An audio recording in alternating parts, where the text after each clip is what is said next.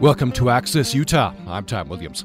My guest for the hour today is poet Rebecca Lindenberg. Clouds, mountains, flowering trees, difficult things lost by being photographed, things that have lost their power, things found in a rural grocery store. These are some of the lists, poems, prose poems, and lyric anecdotes compiled in the Logan notebooks. It's a remix and reimagining of the Pillow Book of, say, Shonagon, a collection of intimate and imaginative observations about place and identity, and the language we have and do not yet have for perceiving the world around us. Rebecca Lindenberg is author previously of Love and Index, and her poetry, essays, and criticism appear in such magazines as The Believer, Poetry, Diagram, Iowa Review, Quarterly West, and many more. She holds a Ph.D. in literature and creative writing from University of Utah. She currently teaches in the creative writing program at University of Cincinnati and in the Queen's University Low Residency MFA program. The Logan Notebooks was winner of the 2015 Utah Book Award, and it's published by the Center for Literary Publishing at Colorado State University. It's part of the University Press of Colorado system, and part of the Mountain West Poetry Series. It's a pleasure, Rebecca Lindenberg, to welcome you to the program. Thanks. Thank you. I'm delighted to be here with you. Yeah, so you're in Cincinnati? I am indeed. So how long are you going to be out there? For a while? Or is it just for a year? Well, the original plan was I would be here for a year, but it looks like it's possible that it might last a little bit longer than that. So we'll see. Okay. We've got a little bit of echo in the phone line there. I wonder, you're not on speakerphone, are you? I'm not on speakerphone. Okay. I do have my headphones on. Do you want to try taking the headphones off? Yeah. Let's see. All right. What that does.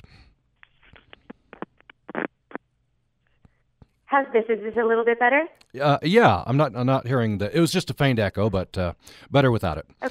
Okay. All right. I want to start with a little bit of your background. You were born and raised in the New York area? No, actually. I grew up mostly in the San Francisco Bay Area. Oh, okay. I had in it. Palo Alto, California. Had it completely opposite. Okay. And then you went to your undergrad work at College of William and Mary. That's got to be right. An interesting place. Why did you pick William and Mary?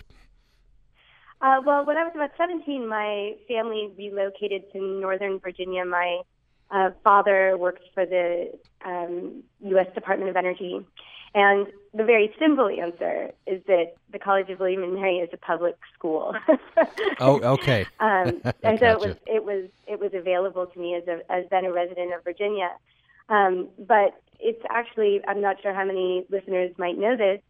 It's the first chartered college and university in North America, chartered by King William and Queen Mary in 1694, and Thomas Jefferson went there along with several other signers of the Declaration of Independence and early founding fathers. And it was a really great place to go to school. Colonial Williamsburg, where William and Mary is located, is still a living museum of colonial life. So it was also a really odd and sort of idiosyncratic and anachronistic place to go to school, because you'd go to the local grocery store for like Diet Coke and cat litter, and there would be a lady in a bonnet and petticoat leaving on her boyfriend's motorcycle. So it was a richly imaginative place to be. Interesting. Yeah, that must have been quite the place to go. But some distinguished alumni, including, I think, Jon Stewart. Indeed, he is. Yeah, and Rebecca Lindenberg. So I wonder, do you have your book with you? I sure do. The Logan Notebooks. I wonder if you could just read the opening poem, Clouds. With pleasure. Clouds. Cloud-shaped book opening. Cloud-shaped like a sphinx. Cloud-shaped like a steam engine blowing steam. Cloud-shaped like a UFO. Cloud-shaped like a handbag. Cloud-shaped like the first thing you spoke when we met. Cloud-shaped like a peacock or a cloud-breathing dragon. Cloud-shaped like an old-fashioned clock. Cloud-shaped like a rabbit chasing a crow. Cactus-shaped cloud. Lampshade-shaped cloud. Cloud-shaped like your laugh. Cloud-shaped like a roast chicken with wee chef's hats on its feet. Cloud-shaped like a cartoon drawing of a cloud. cloud shaped like a horse ridden by a monkey wearing oven mitts, cloud shaped like Texas or Wales, cloud shaped like a comet, cloud shaped like a fading demand, cloud shaped like a boot or a bottle or a branding iron with a sun in the middle, cloud shaped like a map of the sky, cloud shaped like a rhapsody, like a fever dream, cloud shaped like a man helping a woman brush off her skirt, or a woman lifting her skirt, or a dance in which they become clouds. Clouds. That's the first poem in the collection, the Logan Notebooks. I'm talking with poet Rebecca Lindenberg. Love the line, cloud shaped like the first thing you spoke when we met. Thank you.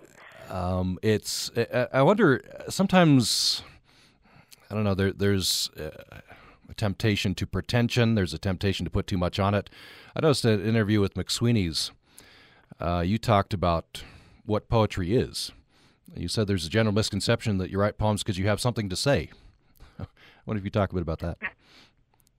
Right. I mean, I think that one of the things that I think makes, I've taught poetry for many years now, and I often hear friends or students or family members of mine who pick up one of my books to read it say that they think that poetry is too smart for them, or poetry is difficult, or poetry is hard.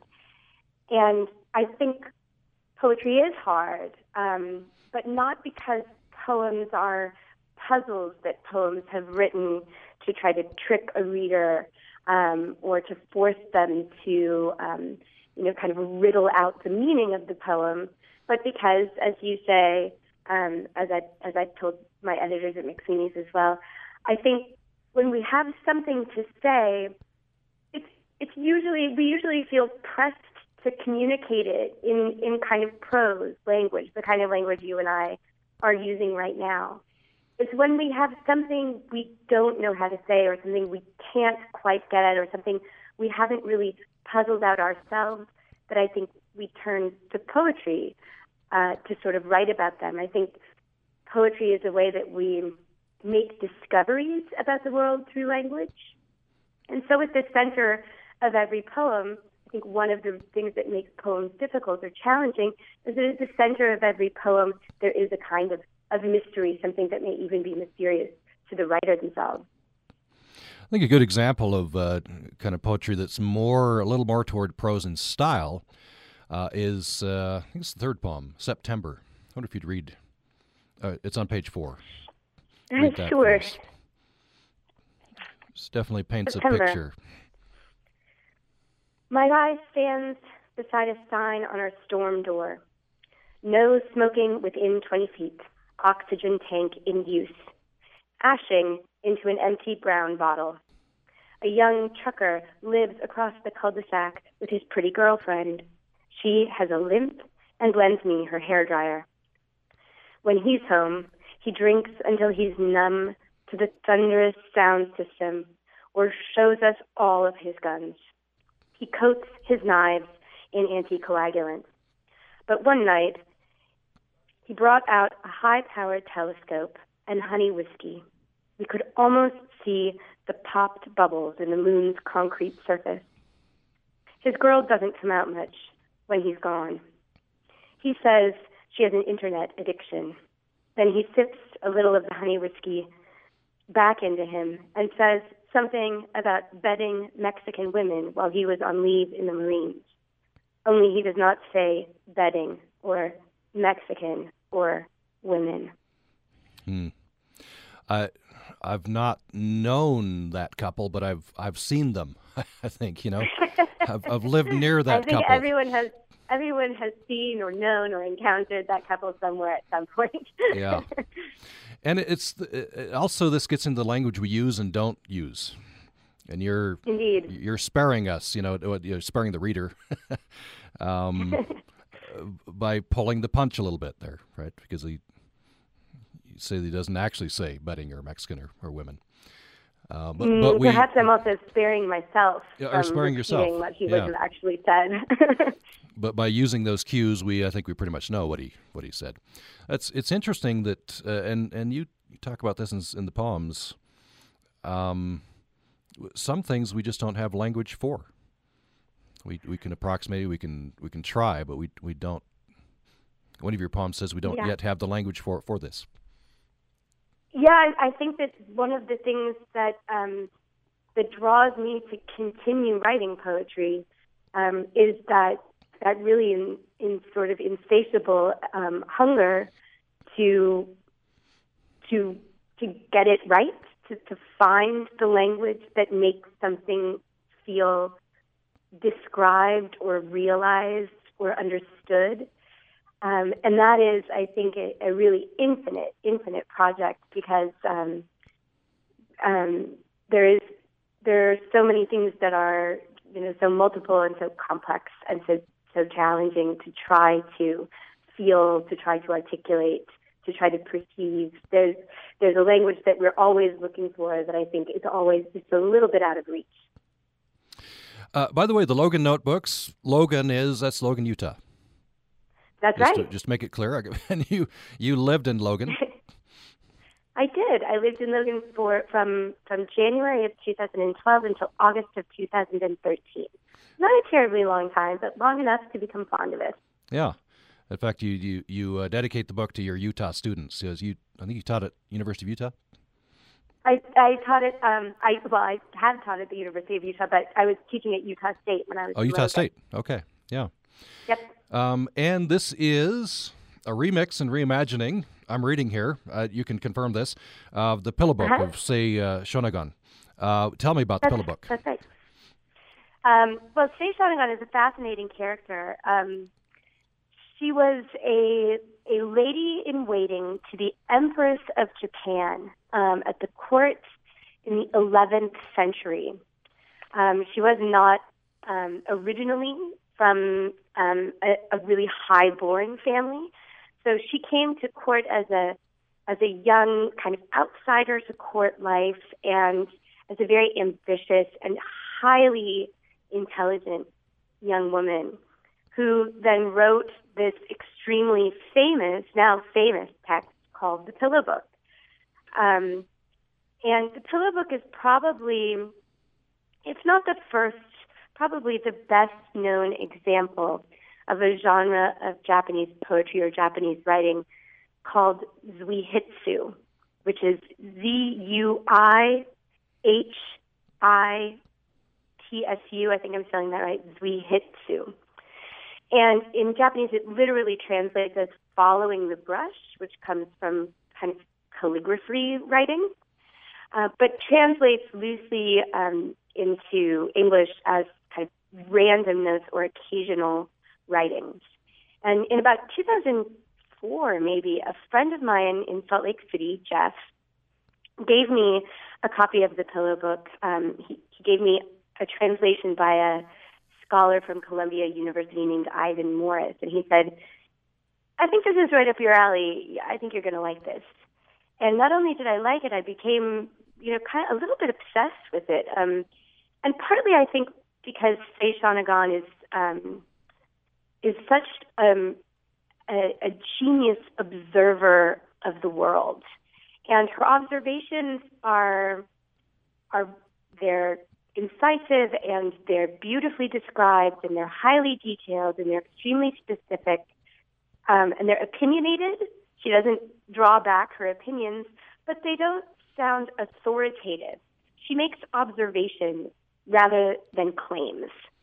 And I found that to be a really compelling way of looking at the world and writing about the world. And as you read through the Pillow Book, these kind of fragmentary lists, like things that have lost their power is one of the lists that she makes, or things that lose by being painted is one of the lists that she makes, and elegant things, hateful things, or lists of trees, or lists of flowering trees. She's very, very specific. A place emerges, a narrative emerges, characters emerge, and this whole world and this whole context kind of comes into relief as you read the book. And it's a remarkable sort of emergent narrative to experience as a reader. And I found myself just so fascinated by this text, I wanted to engage with it somehow. I wanted to communicate somehow. I wanted to, take my feelings being so inspired by Say Shonagon to my own page in some way. But I wasn't really entirely sure how to do that. And then when I moved to Logan, I found myself writing a lot about Logan because I found the culture of Logan to be fascinating. I found the natural landscape of Logan to be extraordinary. And I found myself writing to sort of make sense of my place and my place in that place. And I felt, as I think Say Shonagon felt when she initially began her pillow book, I felt a little bit like an outsider to this community and this environment that I found myself in. And somehow the notebook form of the pillow book felt like the most natural form for creating a kind of repository of observations and discoveries that I was making during that time. I want to go to break soon, but I wonder if you could read just a couple of the short poems before we go to break in the list vein. So page 51 and 52, things that lose by being photographed, and then things that have lost their power. Sure. Lifted directly from Say Shonagon. Things that lose by being photographed. One night, when the moon is very full and sugaring the snow all over our backyard, there we are, a bearded man and a small woman in blue rubber boots, dancing slowly to no music, while a penny-colored pit bull picks up first one foot, then the other, trying to tell us to let her inside. Things that have lost their power. Anyone who feels they have to lie. An adult asleep in their candy-colored childhood bedroom. A talented cellist at a karaoke club. Someone who loves to read but can't always see. A penny-colored pit bull carried from the car in the arms of her person. He could be so gentle. Her shaved leg, with its black gash of stitches, was still numb from knee surgery. She never whimpered, but she peed from the pain of it. Yeah, very, very evocative. Thank you. This line really hit me. An adult asleep in their candy-colored childhood bedroom. I don't have a candy-colored childhood bedroom, but I've had the experience of, going home. Perhaps sleeping in that bedroom. Spider-Man sheets. Yeah, that kind of thing. Yeah, things that have lost their power. Yeah, and you go from playful to to painful there as well. I hope that the book From Poem to Poem and maybe within poems hits a lot of different emotional registers. That would certainly be in keeping with my experience of Logan, Utah. Mm-hmm. Let's take a break. When we come back, more with Rebecca Lindenberg. Her collection, The Logan Notebooks, is the winner of the 2015 Utah Book Award, and we are hearing poems from the book and talking with Rebecca Lindenberg, who has joined us from Cincinnati, where she is teaching at the University of Cincinnati. When we come back, I want to talk about, and you've written about this, Rebecca Lindenberg, you have been pressed into service from time to time as an interpreter of Utah. People ask you, why did you move to Utah? And we'll talk about that. You've written about this in a blog, and there's some poems about the West. Anyway, we'll talk about that when we come back. Rebecca Lindenberg, The Logan Notebooks. More following the break. This is Science by the Slice. Can Earthlings live on Mars? They can if they develop self-sufficiency, say USU scientists Lance Seefeld and Bruce Bugbee. The Aggie researchers are among a NASA team developing the necessary technology to provide Mars pioneers with survival tools. The USU researchers' challenge includes using light to initiate nitrogen fixation and thus enable growth of plants, as well as raising those plants in a closed system using recycled water. This segment of Science by the Slice is brought to you by the USU College of Science, offering degree programs in mathematics and varied scientific disciplines. Details at usu.edu/science.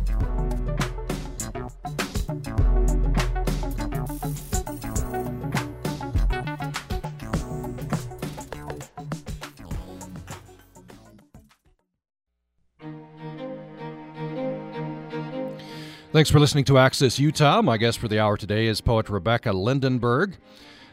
She got her PhD at University of Utah, has taught at University of Utah and Utah State University. Her latest collection is the Logan Notebooks. It's a remix and reimagining of the Pillow Book by Shonagon, a collection of intimate and imaginative observations about place and identity at the intersection of human and the world, and the language we have and do not yet have for perceiving it. We're hearing poems and talking with Rebecca Lindenberg, who joins us from Cincinnati, where she teaches at the University of Cincinnati. By the way, the Logan Notebooks is winner of the 2015 Utah Book Award. It's published by the Center for Literary Publishing at Colorado State University, Mountain West Poetry Series. So you've written a couple of blogs. I mean, you've written many blogs, I expect, but a couple, I think, have had resonance in Utah. In 2012, March and November of that year, on thebestamericanpoetry.com. And I think you've gotten some reaction to this, positive and negative. The first one is titled Welcome to the Jello Belt. And the second one, Funeral Potatoes. And, of course, people in Utah instantly recognize those foodstuffs. You talk about culture and community. It's very interesting blogs. I like this line in your introduction to your blog about the Jello Belt. We sometimes joke that Utah's unofficial Chamber of Commerce slogan should be Utah, not nearly as bad as you thought. And that reminded me of an actual proposed slogan at one time, which was Utah, a pretty great state. Which is, and I think they discarded that because what they were trying to go for was pretty and great, but it turned out to be Utah. Hey, we're not bad. I had no idea. That's really funny. So you're as I mentioned before the break, you're sometimes asked to interpret Utah, and I guess people ask you, well, why did you go to Utah? What's your answer? Well, I mean, the simple, practical, logistical answer is that I came to Salt Lake City in 2003 to pursue my PhD at the University of Utah. And my reason for choosing the University of Utah was entirely based on the terrific people who teach in the program there, and much less to do with Utah as an actual place. And in fact, I think I had been to Utah a couple of times prior to that on kind of road trips with my family and friends. But I didn't really, I could never have claimed to really know anything about Utah. But over the years, while I lived in Utah, I came to really love it dearly. The landscapes are, unfathomably beautiful and varied. It has this sort of unique culture because of its kind of LDS pioneer history. And it's a place that's constantly sort of evolving and changing as our immigrant communities grow and as the world and the people in it also kind of grow and evolve. And so I became fascinated with Utah, and then I kind of fell in love with it. And I have often taken great pleasure in being. I went to a kind of fancy artist colony in New Hampshire called the McDowell Arts Colony, and everyone there was either from New York City or from somewhere in Europe, except for me. And when I took a kind of great pleasure in telling people, yeah, I live in Utah, and then immediately being invited to explain myself. I was thinking back to that your proposed slogan, "Utah is not as bad as you think," which I would actually maybe embrace a variation of that. Just to, I can't remember whether I actually saw this or whether I heard about this. It's memory, but Oregon. At one time I heard it put up billboards saying, visit but don't come here to live. They were trying to, they're trying to keep the population down. I would embrace a slogan such as you proposed to, keep the population down here. We love our state and we welcome people, but if it doesn't get overpopulated, we'll be okay. Exactly. Sometimes I say it's actually sort of a good thing that Utah's reputation outside of Utah is kind of mixed. It's something that people don't really know what to make of Utah, because I think if people knew our property values would go up so much none of us could afford to live there anymore. Mm-hmm. So you've had a good experience in living in Utah. I have mostly, like, yeah. Sure. I wonder if you could tell me about, and you have these in your blog. You can go to bestamericanpoetry.com. And by the way, the website, that'd probably be the best place to go. And then you have links over to that. It's RebeccaLindenberg.com. So you talk about a couple of experiences, and I wonder if you'd share those with us. First of those is going with your your boyfriend Joseph's Mormon family in Layton, and you had a typical Sunday dinner, which was the roast. And right. as you were describing this, I was surprised that you were surprised because I grew up with the roast. Tell me about that experience. Well, I mean, it turns out that this is sort of, I guess, part of Utah culture. I grew up in California, and my family certainly had traditions. Friday night pizza was kind of one of our big ones. But the kind of Sunday dinner and the roast and the rolls and all of the kind of stuff that came out on the Utah table was just totally new to me. As I said, I kind of came to Utah sort of an outsider, and a lot of this stuff was it was a completely new tradition or ritual, but one that I found really fascinating and in particular, and in some ways particularly Utahn, in the sense that, on one hand, it's a Sunday family thing, and so there has to be enough food for a whole lot of people, but also this kind of strange paradox, and I write a lot about food in the Logan notebooks as well as on the blogs, but kind of this strange paradox of having these wonderful, glorious homemade treats, homemade mustard, homemade rolls, home pickled beets, and then mystifyingly, or it was mystifying to me, like canned green beans. And I remember thinking, of all of the things on this table, the easiest darn thing to make is the green beans. Why on earth did those come out of a can? And my ex-boyfriend explained to me, that part of kind of family dinner traditions include rotating out the food storage. And growing up in California, we had food storage because of earthquakes, but it was nothing like the kind of food storage that I encountered in Utah families, which is a completely different thing. And I found it. I remember I kept asking people, sort of, what is the food storage, for? And finding this kind of very Western, I think, sense of preparedness for who knows what. It could be a natural disaster, it could be the rapture, it could be anything. But we have to be ready for the apocalypse. It could come at any time. And you also talk about the fact that that's a lot of people to feed, on a fixed budget. Yeah. So yep. That's another purpose yep. for, one main dish, and then the surrounding dishes may not be, maybe a little on the inexpensive side. There's another Sure. thing you talk about. This is in the blog about 6 months after that. These are from 2012. Uh-huh. You write about community. This really resonated with me as well. And there's good side of community and the kind of a dark side to tight-knit communities as well. So you talk about when your partner, Craig Arnold, wonderful poet, passed away, 2009.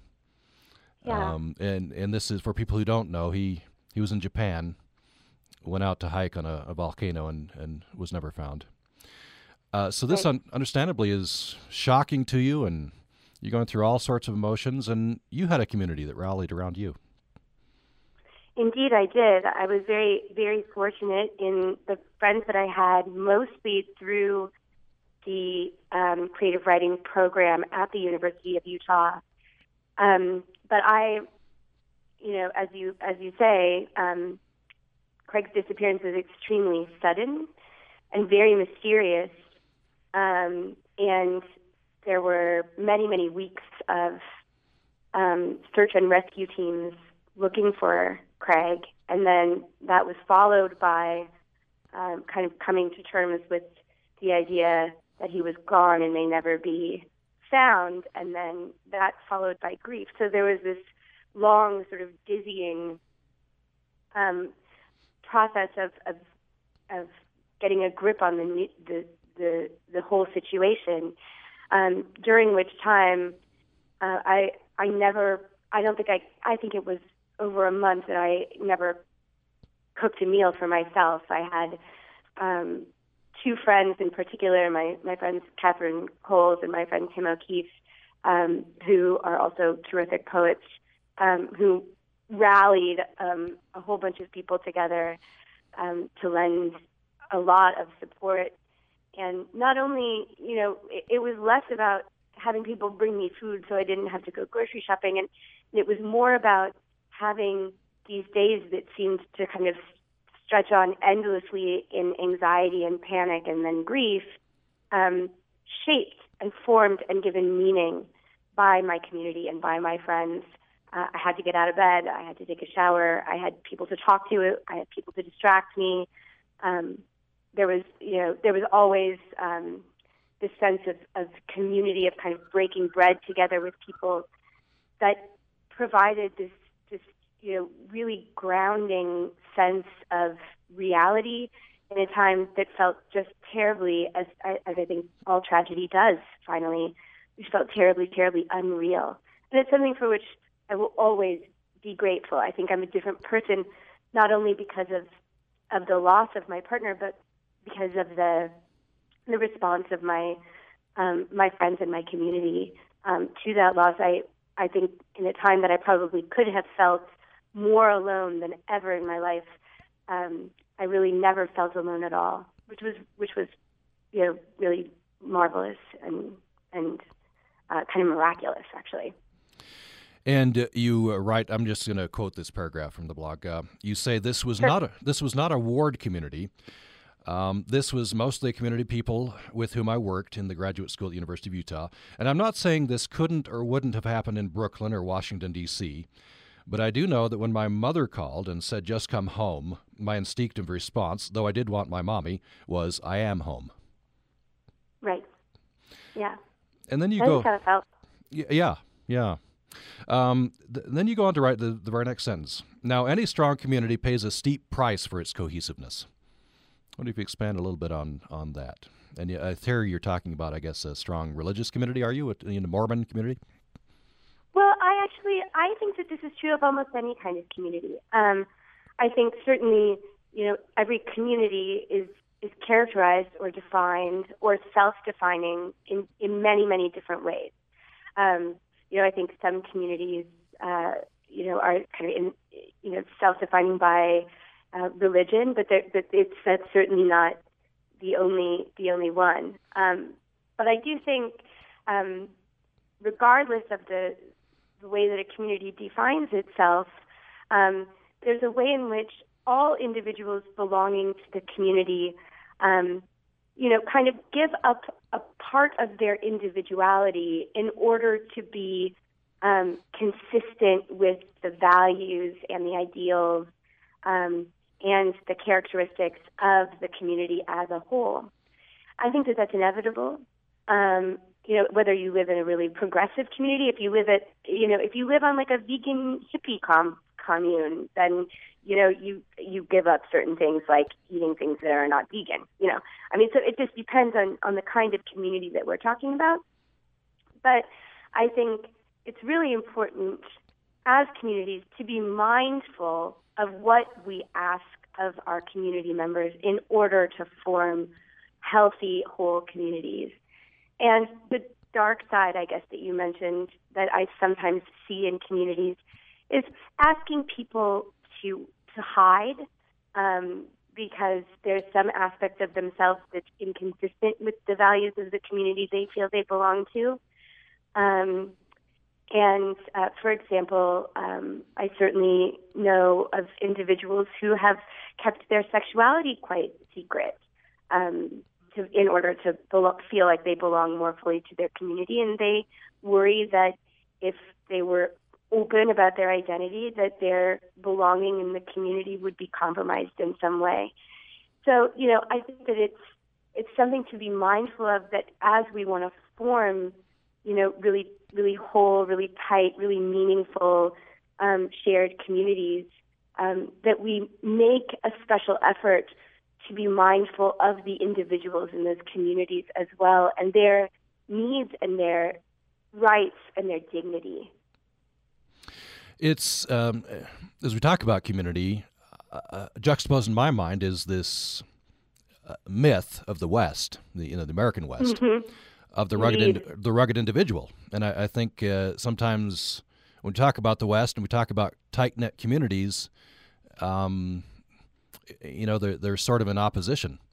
But There is. Well, we are not necessarily consistent. And I think of Walt Whitman when I think of this. He said in Song of Myself, "Do I contradict myself? Very well, I contradict myself. I am large. I contain multitudes." I think this could be said of any of us individually. I think it certainly could be said of any community in the West. Yeah, certainly. I wonder, before we go to another break, I'd like to have you read another couple of poems. Sure. And this, I think it's pages 39 and 40, talking about being an interpreter of Utah and perhaps the West. So they're called The West and the Real West, these two poems. Sure, I'm happy to read these. And happily they go together. The West. We read about daredevil priests, conquistadors in finned helmets and their shin guards, fur traders selling otter pelts to railroad barons, Chinese laborers, gunslingers, good-natured whores. We rooted for abalone beads in old Indian midden heaps. We tide pools, towing anemone to watch them pucker. On Gold Rush Day, in bonnets and petticoats, boots and cowboy hats, with pie-tin props, we panned for gold in sandbagged baby pools, traded fake treasure for a bowl of PTA chili at the cardboard front saloon. On one family trip, a darkly tattooed man in a wife-beater forbade my sister and me to go anywhere near the open mine shaft. Mom heard dueling banjos whenever he spoke, but we liked his soup. We hiked the high Sierras, learned to staunch a wound. We learned to swim out of riptides, how to pop a dislocated elbow back, vinegar a jellyfish sting, or better yet, not get stung in the first place, snapping like bubble wrap the air sacs and kelp washed ashore. We did the Pledge of Allegiance in English and Spanish. We did the Lord's Prayer in English and Spanish. Jenny Chin and I ate our after-school wontons with ketchup.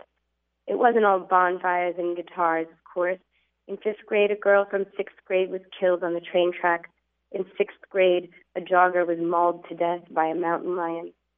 And I got the diagnosis I've still got, if worse now.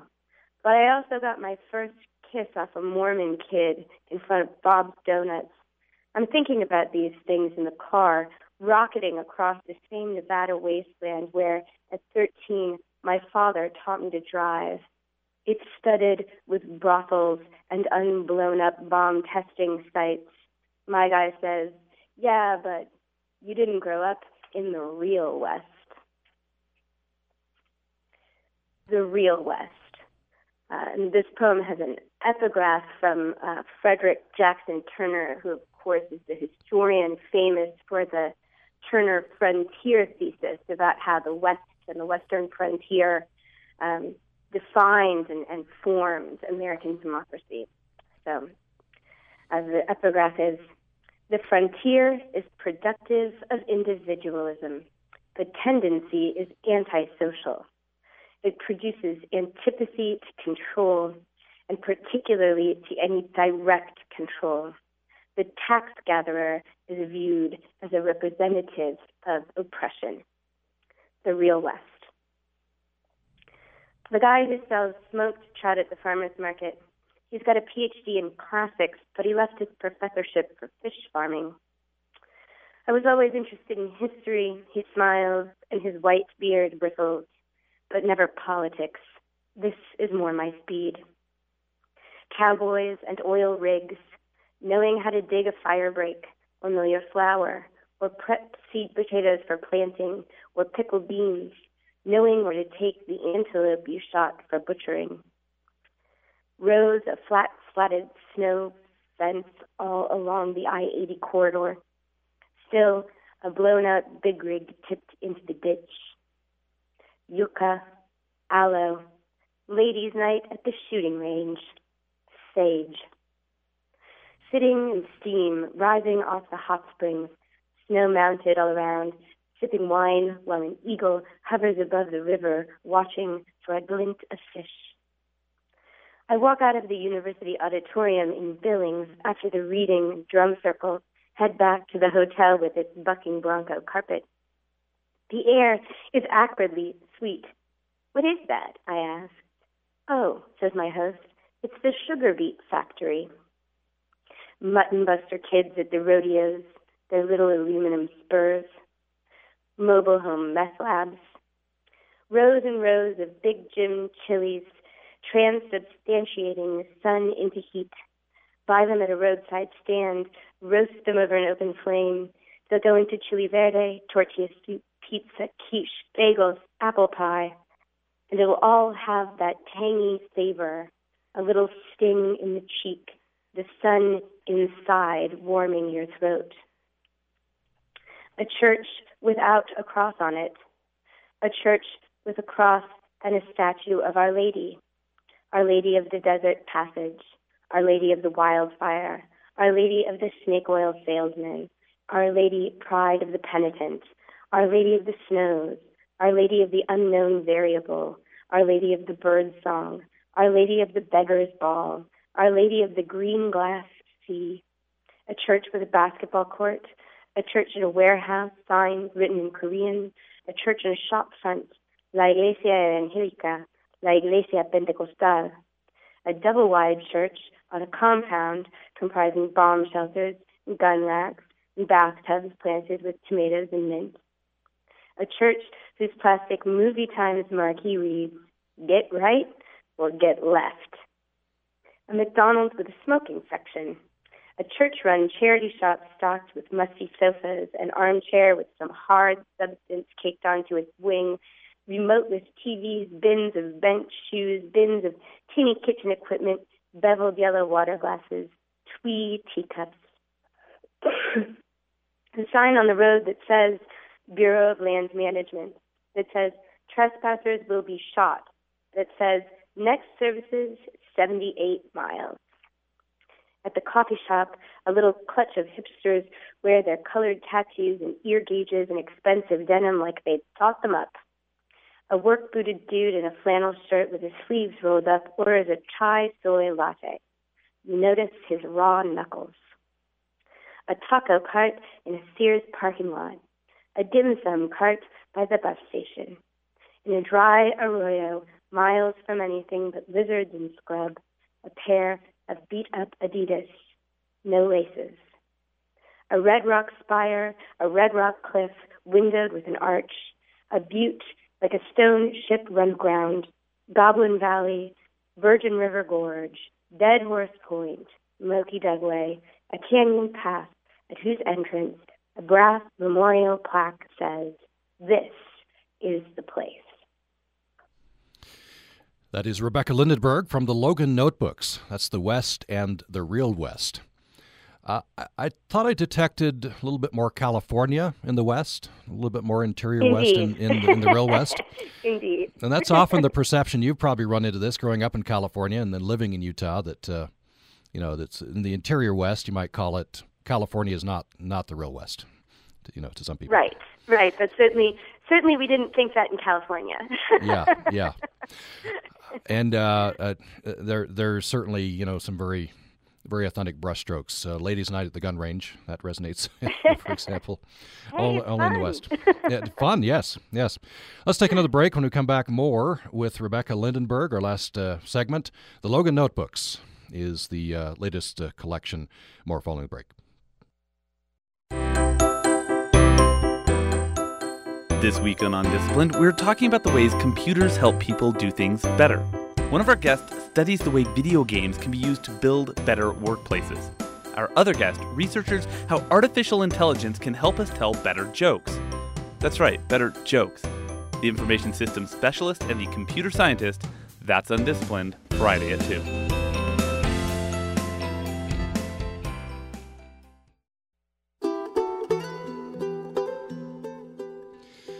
You're listening to Access Utah. We've reached our last segment with poet Rebecca Lindenberg. We've reached her from Cincinnati. She is teaching at the University of Cincinnati and Queen's University Low Residency MFA program.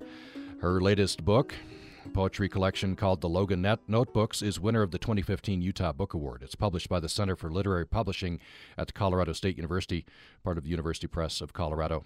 This is part of the Mountain West Poetry Series as well.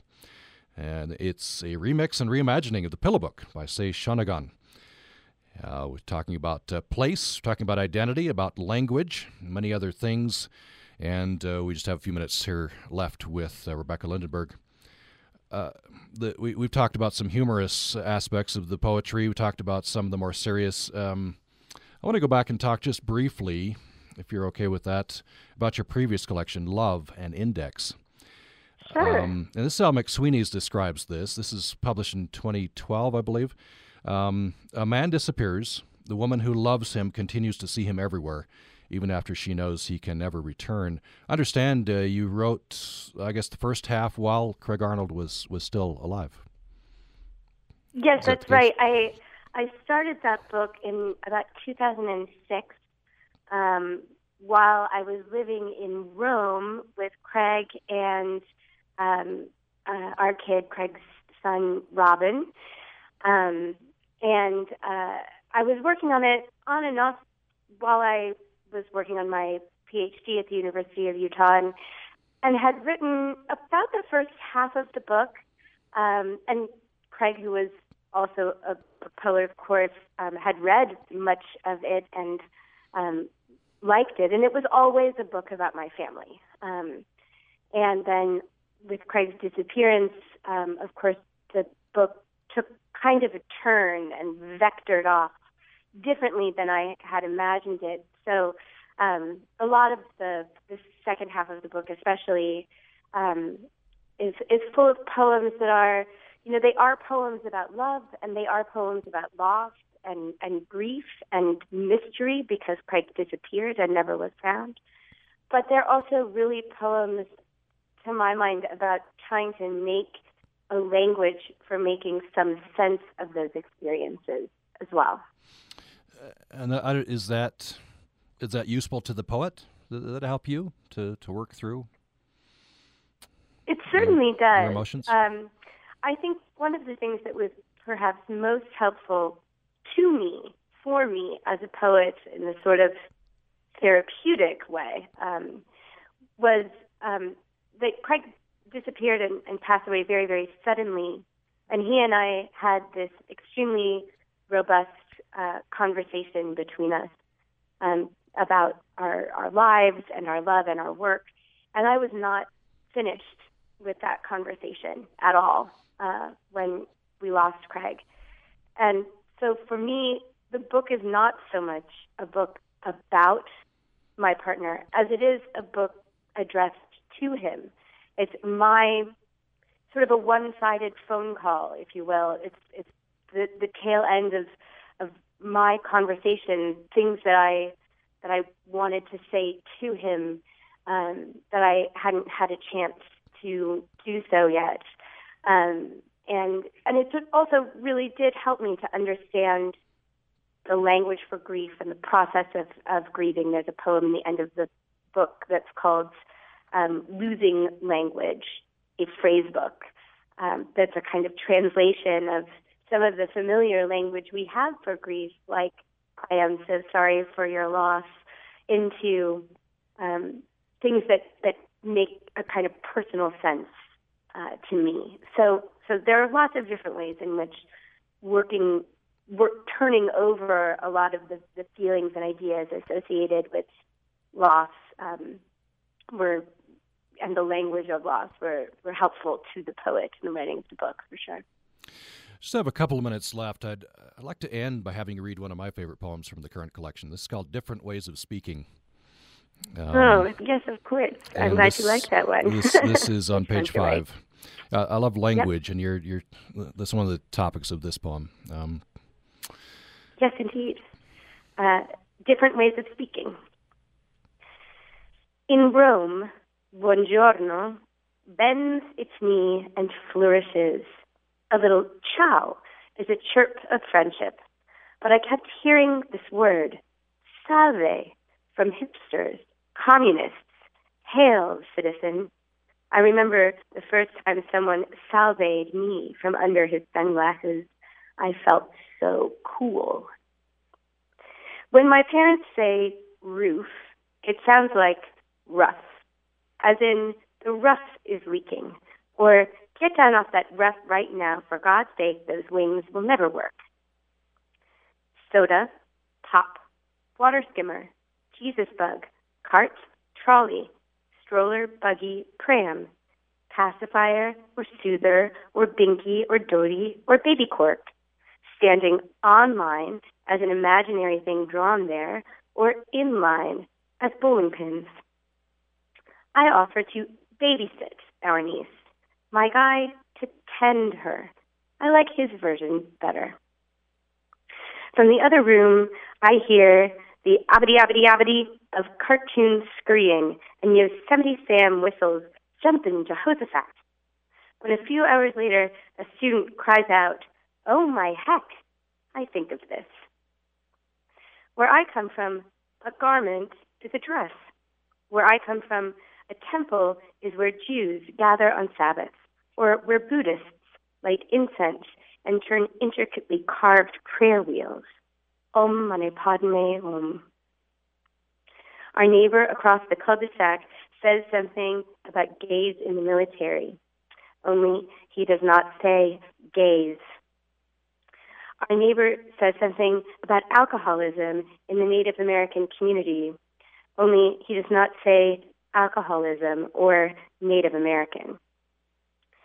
In Politics and the English Language, George Orwell says, if thought corrupts language, language can also corrupt thought.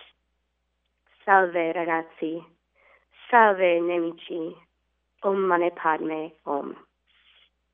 Robin comes home from school one day panting. Okay, so I say yellow and you say yellow. But what if what I actually see when I say yellow is what you see when you say blue? And we can never actually know. And I remember the same question blowing my mind. Still does. It's just now I've read some Wittgenstein. You've read some Wittgenstein. That gives you some context. We're out of time. The book is the Logan Notebooks. Well worth the read, and it's out and available from the Center for Literary Publishing at Colorado State University. The author is Rebecca Lindenberg. Thank you so much. It's been a pleasure. Thank you very much. I really enjoyed myself. Nice to talk to you. And thanks for listening to Access Utah.